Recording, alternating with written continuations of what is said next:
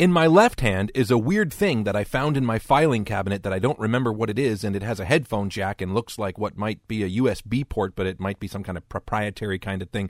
In my right hand, yeah, okay, just play the music.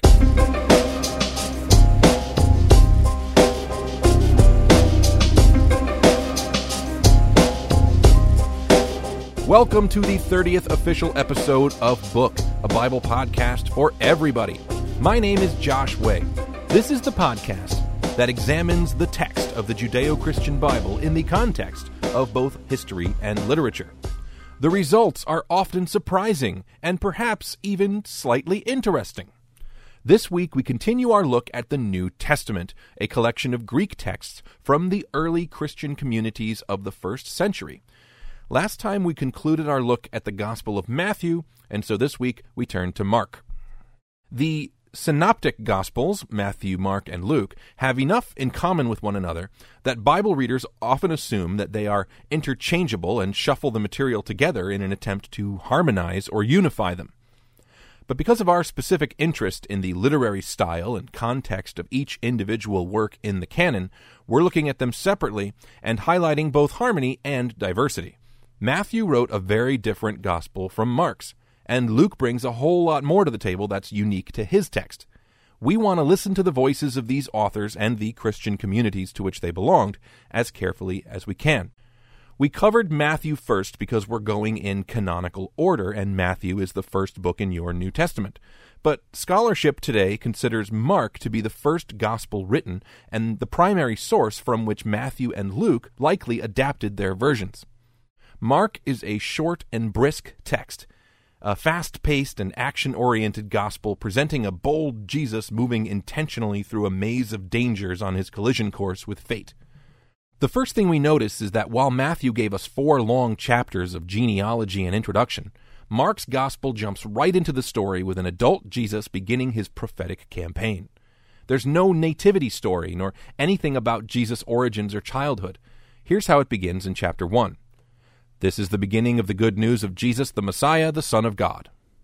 We've done a few podcasts on Jesus already, and we've already said a lot about the word Messiah, but very little about the phrase Son of God.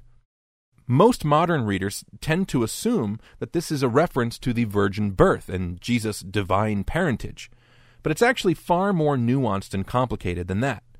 In the Hebrew Bible, everything from angels to kings to prophets to even Israel itself are described as Yahweh's sons, his close associates and representatives on the earth. Meanwhile, the Roman religious cult referred to Caesar Augustus in the time of Jesus as the son of the divine Julius. In the ancient world, a son of the divine carried all of the authority and clout of a divine figure among their fellow humans. So while Luke does infer in a single verse a connection between Jesus' miraculous birth and his status as a Son of God, Matthew does not make that connection, and Mark uses the phrase despite his gospel's lack of a virgin birth. It's best, as a starting point anyway, to understand this phrase in the Gospels as a reference to Jesus' status as an authentic representative or agent of Israel's God, a prophet who carries an authoritative message. There had been many other sons of God in Israel's history, and there were many contenders within Israel and without. But the authors of these texts believed Jesus to be a unique and singular Son of God in the strongest sense possible. Mark proceeds to tell the story of Jesus' baptism by John in the Jordan River.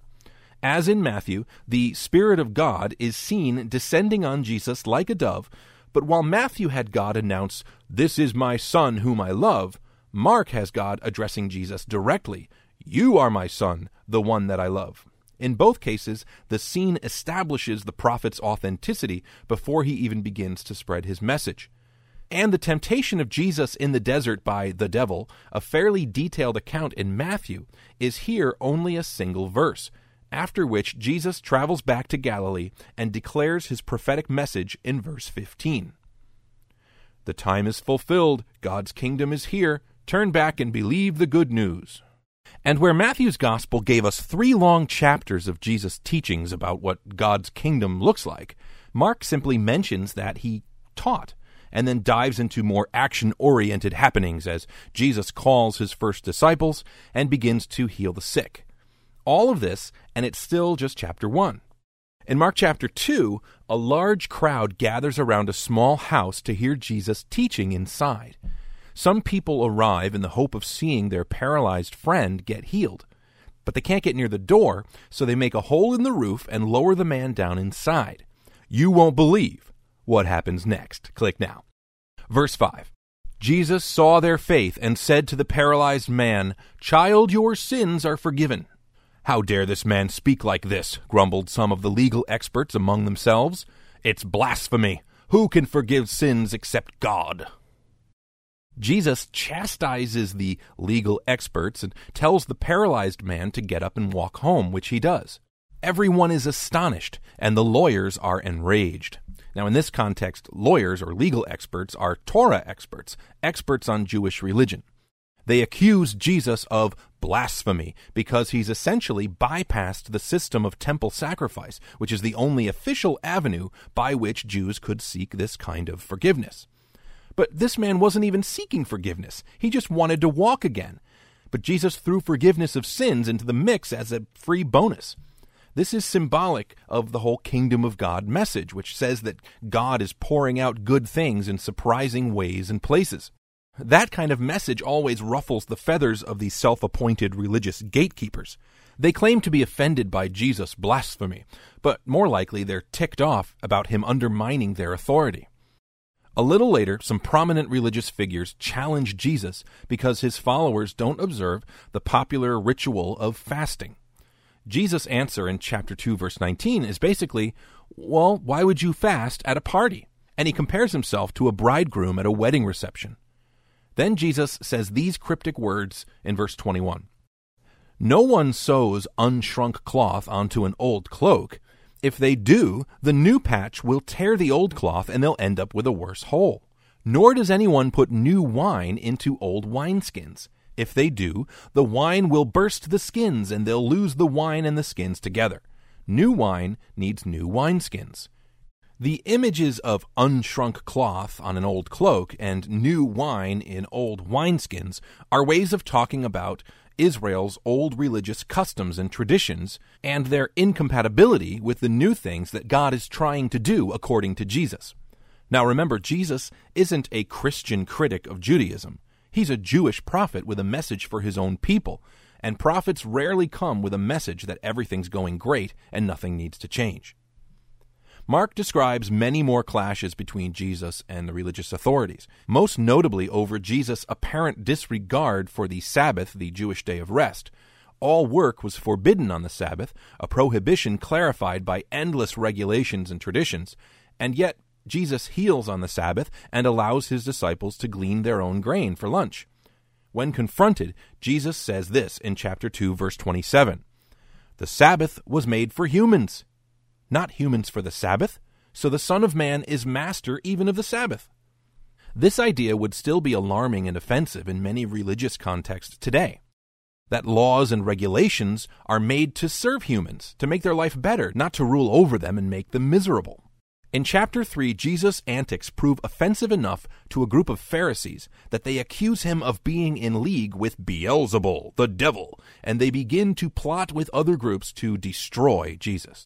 In chapter 6, Jesus brings his posse of disciples to his hometown of Nazareth and starts teaching in the local synagogue until his friends and neighbors tell him to get lost. A dejected Jesus delivers his famous line, "Prophets have honor everywhere except in their own country, with their own family, and in their own home."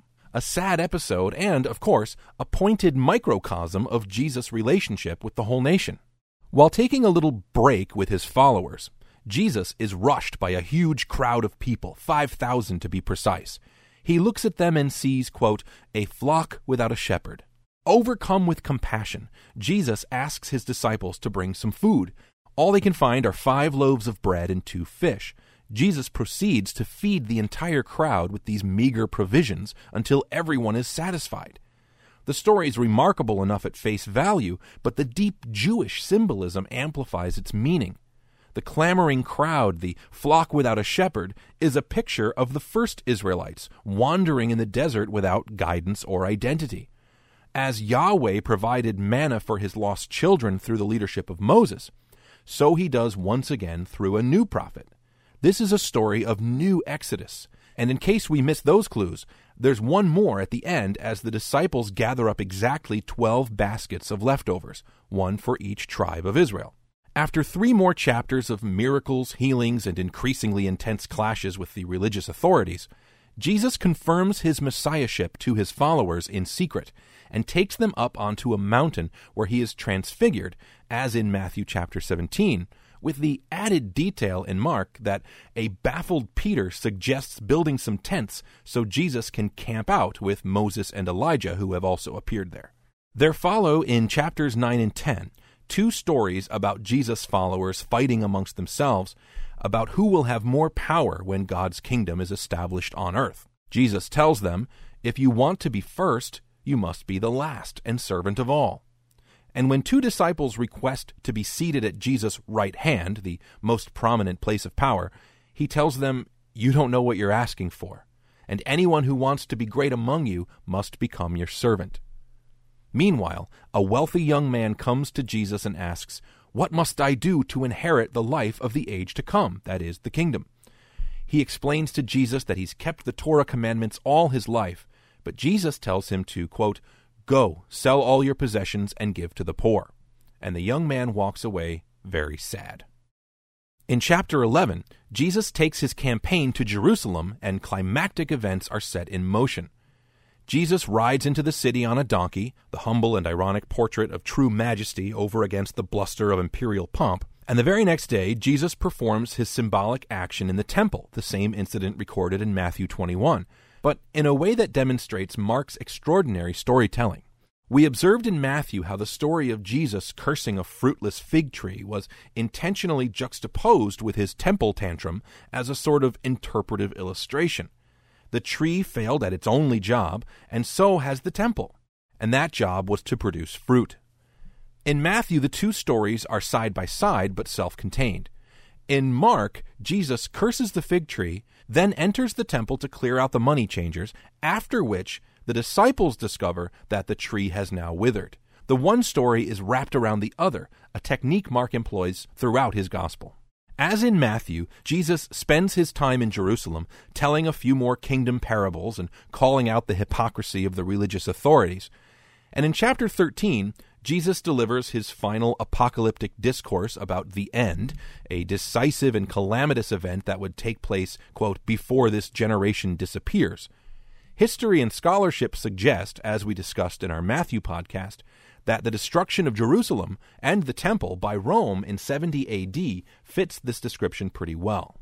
After the Last Supper, a Passover dinner where Jesus interprets his impending death with more Exodus symbolism, again, see the Matthew podcast for more details, Jesus is arrested in a place called Gethsemane, interrogated by the high and chief priests, and sentenced to death for failing to deny the charges of blasphemy against him. Unable to enact a death sentence on their own authority, the priests must deliver Jesus to the local Roman governor, a man named Pilate. Pilate gives the festival crowd a choice. We can release Jesus ben Yosef, a non-violent prophet accused of blasphemy, or we can release Jesus Barabbas, a murderous revolutionary who participated in a recent uprising. The crowd unanimously calls for the release of Barabbas, the not-so-subtle implication being that the Judean crowd has chosen the path of violent revolution rather than the narrow way of Jesus. Jesus is stripped, mocked, flogged, scourged, and crucified along with 2 criminals. A crown of thorns is placed on his head by Roman soldiers, and a sign on his cross mockingly reads, King of the Jews. At 3 o'clock in the afternoon, Jesus shouts in Aramaic, Eloi, Eloi, lema sabachthani, my God, why have you forsaken me? The same Aramaic quote from Psalm 22 that we saw in Matthew. Then Jesus dies. The nearby centurion declares him to be God's son, and we're told that the temple veil is torn in 2. The veil was a massively tall and thick curtain that separated the holy inner chamber of the temple, where God was believed to dwell, from the outer courts. Only the high priest could enter this holy area, and only once a year on a very holy day called the Day of Atonement. This strange detail about the torn curtain has a shocking implication. At the moment of Jesus' death, something has fundamentally changed about how God can be accessed and by whom. This is something we didn't touch on in our Matthew podcast that deserves some attention here. What is the meaning of Jesus' death? What happened on that cross?